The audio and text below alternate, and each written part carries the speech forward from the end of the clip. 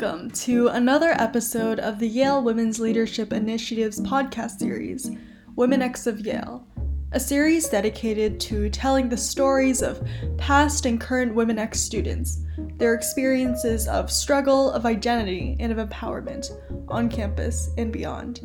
My name is Julia, the Communications Director of WLI. In our second episode, we spoke with Jen Huang and Ananya Katru, WLI's co-presidents, about the creation of Remembering 50, a book WLI published in honor of 50 years of coeducation at Yale College and 150 years of coeducation at Yale University. In this episode, and in coming episodes, we invite a number of the book's contributors to our podcast to share excerpts from and insights about their essays and their experiences at Yale. Today, we bring to you co-president Jen Huang in conversation with contributor Amy Rubin, who will introduce herself and read her essay, Let It Rain. Let It Rain by Amy D. Rubin, Yale School of Music, Masters in Music, 1976. For Frank, Chester, Dan, and the rest of the gang. I didn't actually apply to the Graduate Composers Program at the Yale School of Music. I entered as a pianist, learned at orientation that Professor Frank Lewin would be teaching film scoring, and given my background in composing for theater, I eagerly signed up. With Frank's painstaking guidance, I composed a 10-minute jazz-infused score, and after screening it, the faculty permitted me to change majors. I was admitted into Yale's master's program in composition, a class of 7 young men, and now me. It was 1974. Frank became my official mentor and said that the time for women composers to be recognized had finally arrived. Despite his optimism and encouragement, I was scared. My mom reminded me that a woman could do anything, especially her daughter. Would my classmates accept me even if I didn't have any facial hair? As a composer, I worked alone, but had ample time to hang out at Naples, the school hangout, where shouts of "extra cheese" constantly rang through the air. My guys and I talked about art, literature, politics, philosophy, and relationships over pizza and beer. Frequently, we were joined by our composition professors, whom we called by their first names: Yehudi, Bob, David, all men. Naples was a welcomed escape from the routine meals at the Hall of Graduate Studies, where a group of male brass players sat together and loudly rated each woman's set of breasts as she gathered her silverware and tray.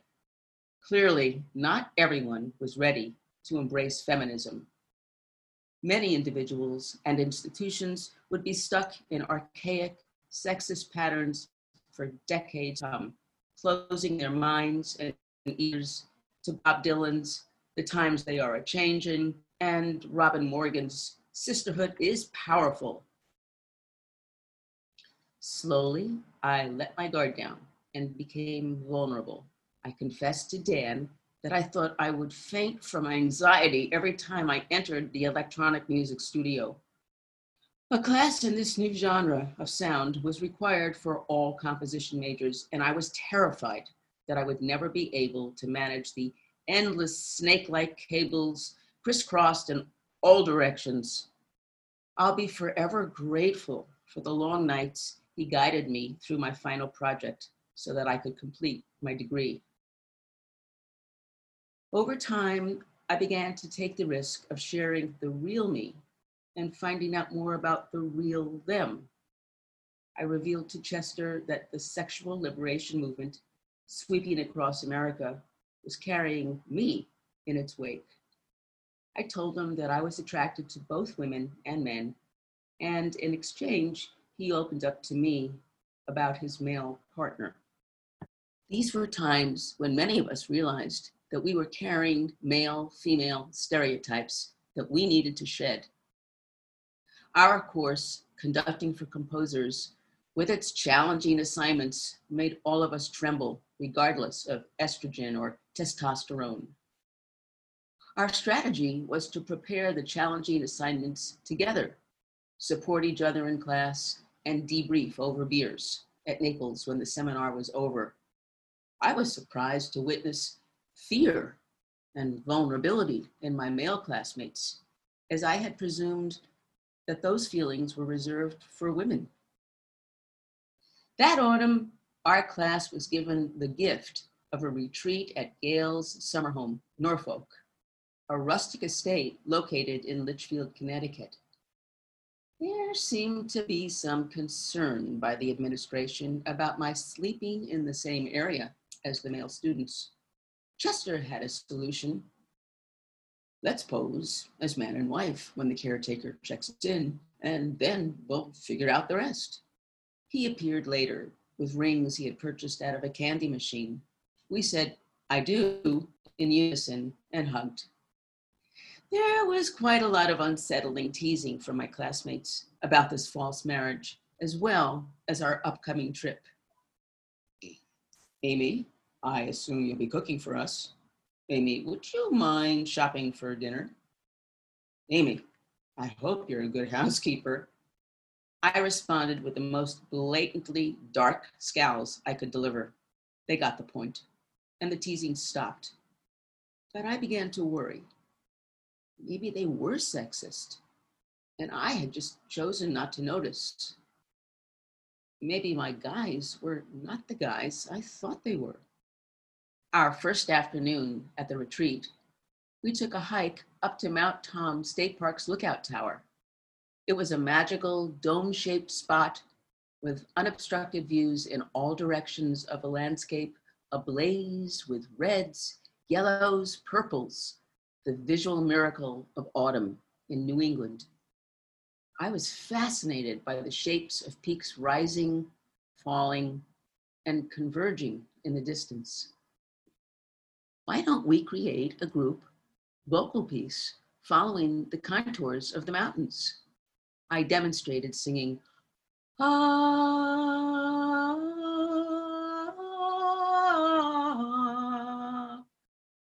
shaping my improvised melody to rise and fall as I gazed out into the horizon and followed its arc.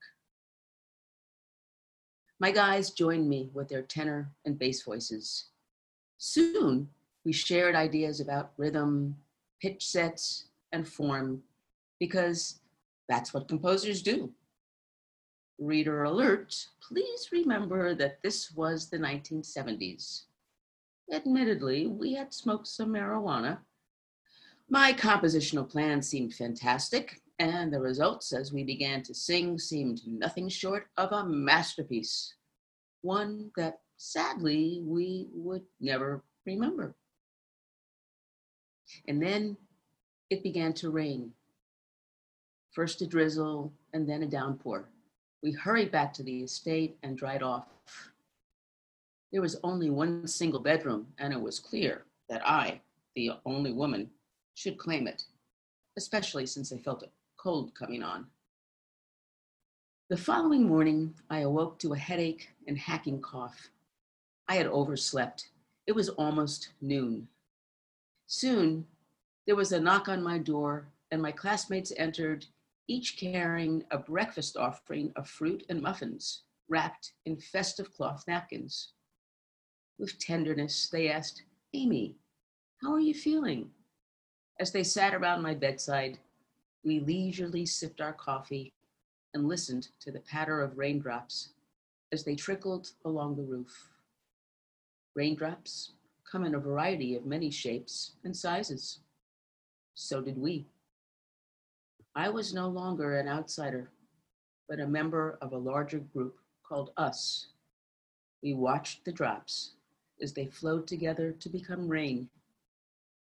About 20 years later, I was given the Distinguished Alumni Award after being nominated by my mentor, Frank Lewin, who got me into the program so many years before, and in the decades that followed, hired me as a conductor, arranger, and assistant for his projects. At the formal lunch, I was presented with a plaque which I handed to my mother. I was astonished at her frown. "What's wrong, Mom?" She looked down at the plaque. "Have you read this? You should. Here's what it said. This is awarded to Amy Rubin for his service to the field of music." Thank you so much for sharing and reading your story. So we're going to move on to the interview portion of this podcast episode. To start off, could you please briefly introduce yourself? I've worked as a professor, had an amazing time as a Fulbright scholar in Ghana, where I researched rhythmic ambiguity and taught in the Sub-Saharan Conservatory and produced festivals and had a fusion ensemble. And since that, I've had many wonderful collaborations. I'm currently in a trio of violin, clarinet, and piano where we take notated music and extend it through improvisation. My career as a composer has been all over the place, meaning quite eclectic. I've written concert music, theater music, film scores, music for jazz ensembles. I'm working on a new project now that will be heard in Seattle through the Wayward Music Series in November. They'll be streaming that.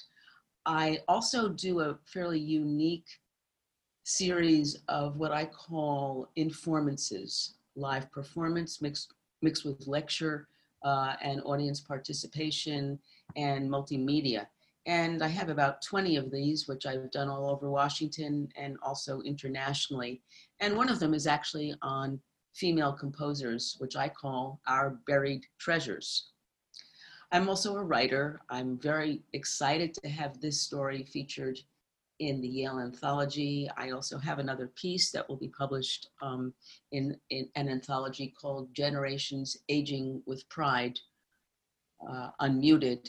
And that story is called Blood Sisters and will be coming out, as I said, in an anthology form.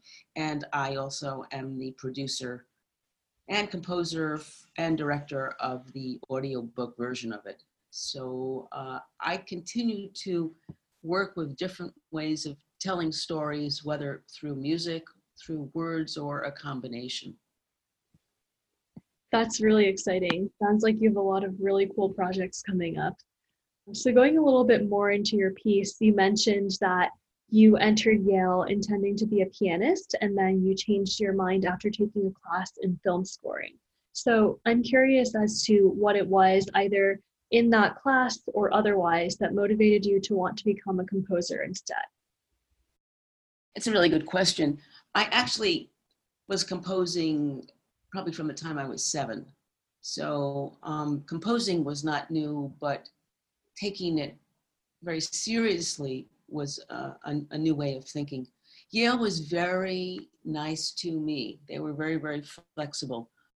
Like many young people, I had different ideas, Monday from Wednesday to Friday about what I wanted to do with my life and what a good fit was. And I would have to say that the professors were very patient with me, letting me do, piano and chamber music and improvisation and transcription studies, and then evolve into, yes, this is finally what I think I want to stick with, which is writing dramatic music. So I had been actually working in theater from the time I was 15 as a music director, working professionally.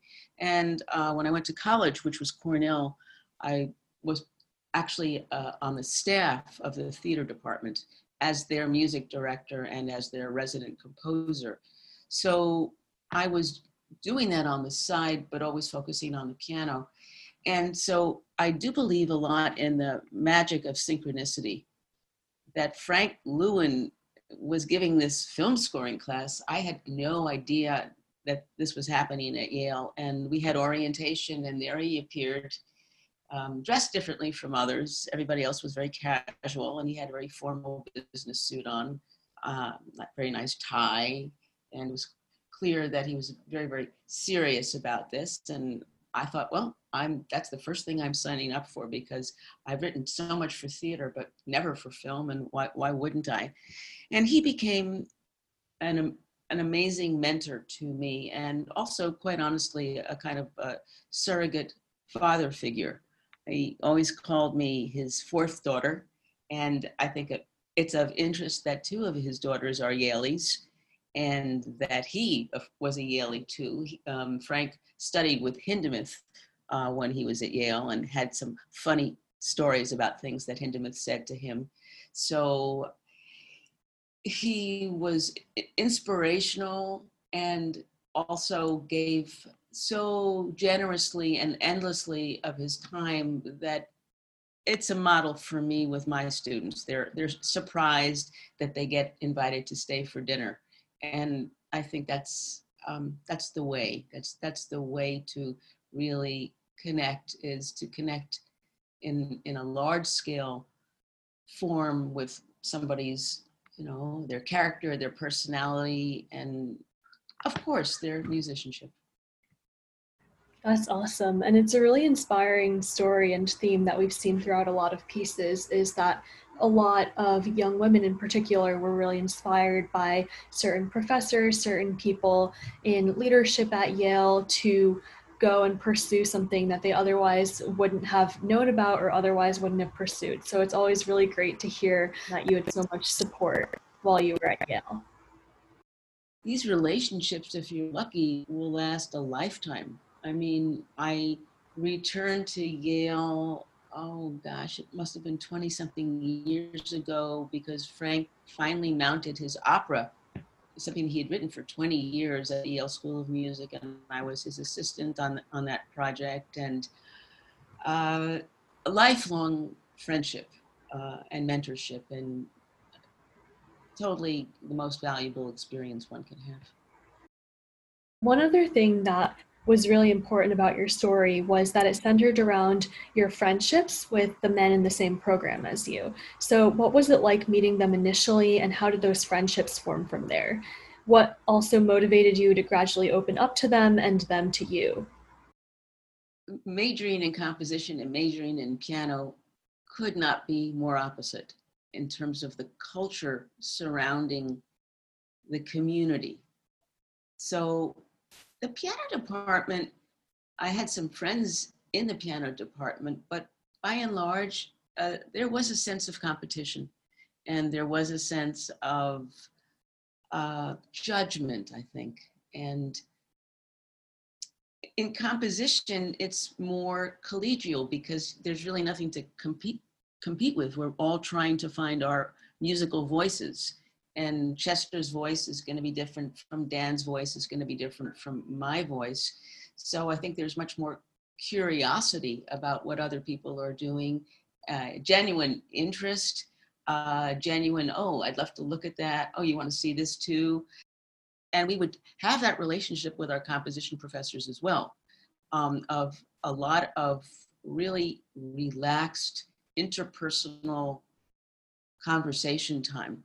And so, as I said, that was a kind of an evolution, but it was the style of getting together. And the Norfolk experience that I wrote about, that was a retreat where we were all having meals together and listening to music, students and faculty, and sort of cohabiting. So that also, I think, is really kind of a great model of moving the learning, connecting experience out of the classroom and extending it into Naples Pizza and Norfolk. Yeah, and then over time you get to meet people's partners, and get to hear about their aspirations. A lot of bonding really did take place. It's very funny. It's funny that I'm talking about it now. Arthur Weisberg, who was a very fine conductor and also he played trombone, and also was a composer. He taught this course called Conducting for Composers.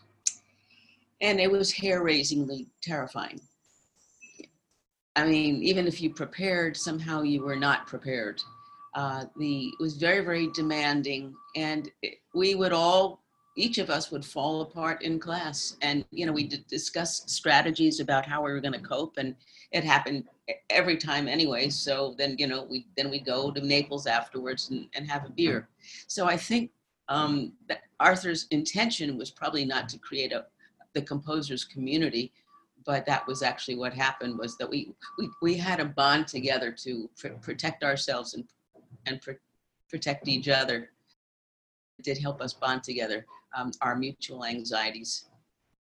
In your story, you also mentioned that during the retreat, there was some unsettling teasing from your classmates. Did that happen pretty often? Like, how often did you hear those remarks during your time at Yale, and how would you usually respond? Well, I think what it was that we were all going to play house. We were all in close quarters, and the idea of, when you're playing house, what kind of role are you expecting to take on? So they seem to revert to this, oh, there's the girl, so, oh, get the girl an apron. Oh, and I said, no, I'm not that kind of girl. So what the story for me really is about is role reversal, where all the teasing was putting me in that role. But what actually transpired during that weekend was role reversal, because I got sick and they were the ones who put on the aprons and made me breakfast in bed. And I thought that was really very, very sweet. So no, I was not disparaged, and I felt welcomed, supported, helped, liked. I think we all did that for each other, regardless of, man, woman, etc. That's great to hear that you are all so supportive of each other. One other thing you spoke about in your piece was your sexuality and the sexual liberation movement in America at the time. How would you say that movement, as well as revealing your own sexuality, affected your Yale experience? And what was the general climate and conversation at Yale like surrounding sexuality while you were there? From my perspective, it was not an open place at all. It surprised me that after graduating, I would learn, oh, those people were gay, or these people were that, or I think people, from my experience, were probably fearful, timid, closeted, and kept a very low profile. It definitely, things are really, really, really different now. I think, ironically, I went to Cornell, and the Cornell gay and lesbian scene was way more visible. And that was actually earlier. That was 1969 to 1973 for me. And I remember there was a group that had a lot of visibility. So I don't know, maybe it's that in graduate school, there's a lot, you're not going to as many classes, or it's not such a mainstreamed experience. You're focusing on your major, and you're focusing on your individual work, and you're perhaps are less part of a community than you would be as an undergraduate now. But time is really, really different now. I mean, and also I do want to say a little bit about my experiences after Yale, just in terms of facing sexism, because that was a reality as well. And one thing that you mentioned at the beginning of your piece was that music, and composing in particular, was a very male-dominated field at the time.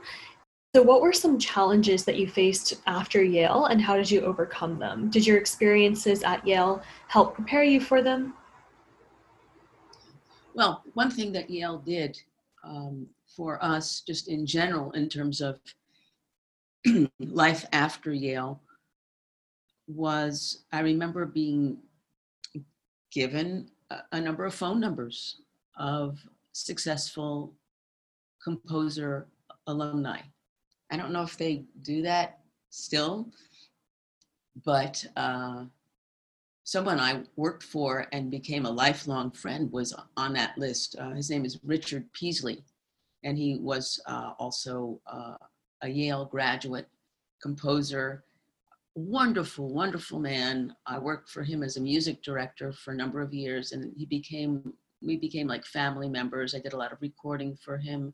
We had an improvising band. He was one of the few people who started creating pre-recorded soundtracks that we played against live. And he was an important musical force for me because he was very courageous with his eclecticism. He embraced jazz, rock and roll, new music, and felt fine about mixing them together, which is something that I do. So meeting him was just great and life-changing. As I said, I continued to work with Frank, and Frank got me work as his assistant, and sometimes just as me as an independent conductor or composer. So one time, Frank was scoring a TV show that he did a lot of television in addition to multimedia and opera. And so he was scoring the main sequences, and then there were some smaller sequences that were sort of country music-ish. So Frank did me the great and surprising honor of hiring me to compose cues for an ABC TV special that he was working on. And this part had to do with country music, and I was able to hire some great musicians and write sort of in a country music style, and he also permitted me to conduct and produce the session. I was, as you can imagine, very nervous. And as I was preparing right in the space, a man I had not been introduced to walked over to me and handed me a menu, a restaurant menu, and he said, "Hi, dear, I'd like you to start ordering out lunch for all of the musicians." And I handed him the menu back, and I said, actually, I'm the composer and conductor for the next session, and my suggestion is that you get a piece of paper and pass it around and see what people like. I'll see you later. So, and this man kept showing up at all of my sessions, and it was just like, oh my God, how to get rid of him. And he stuck with this apron thing. He kept saying to me, "Oh yes, Amy Rubin, I remember you. I can't wait to see you cooking in my kitchen." That was as blatant as the sexism would get, done under the guise of humor, but not really. So there were episodes like that, but basically my experience, I was the pianist and assistant music director for Three Penny Opera at Lincoln Center. I was the only woman there, and the guys always were wonderful. I had no attitudes or nothing from anyone. I've been frequently the only woman in academia in my department, and I've never had really any problem with that. So I guess I was raised to put blinders on and just kind of focus on the work and presume that everybody will behave well. And fortunately, that has been true 95% of the time. And but there are those 5% of people who remain needing education. I do a presentation on women composers, and statistically, of course, we know that women do not have the same opportunities yet as men. One of the issues for women composers who are dead is that there is nobody to rally for them, nobody to rally for their music. At least if you're alive, you can still work on promotion. But most of us would rather work on the work, not the promotion of the work. My last question for you is, what does Remembering 50 mean to you? There used to be a cigarette ad, and the words were, "You've come a long way, baby, to get to where you've got to today. You've got your own cigarette now, baby. you've come a long, long way.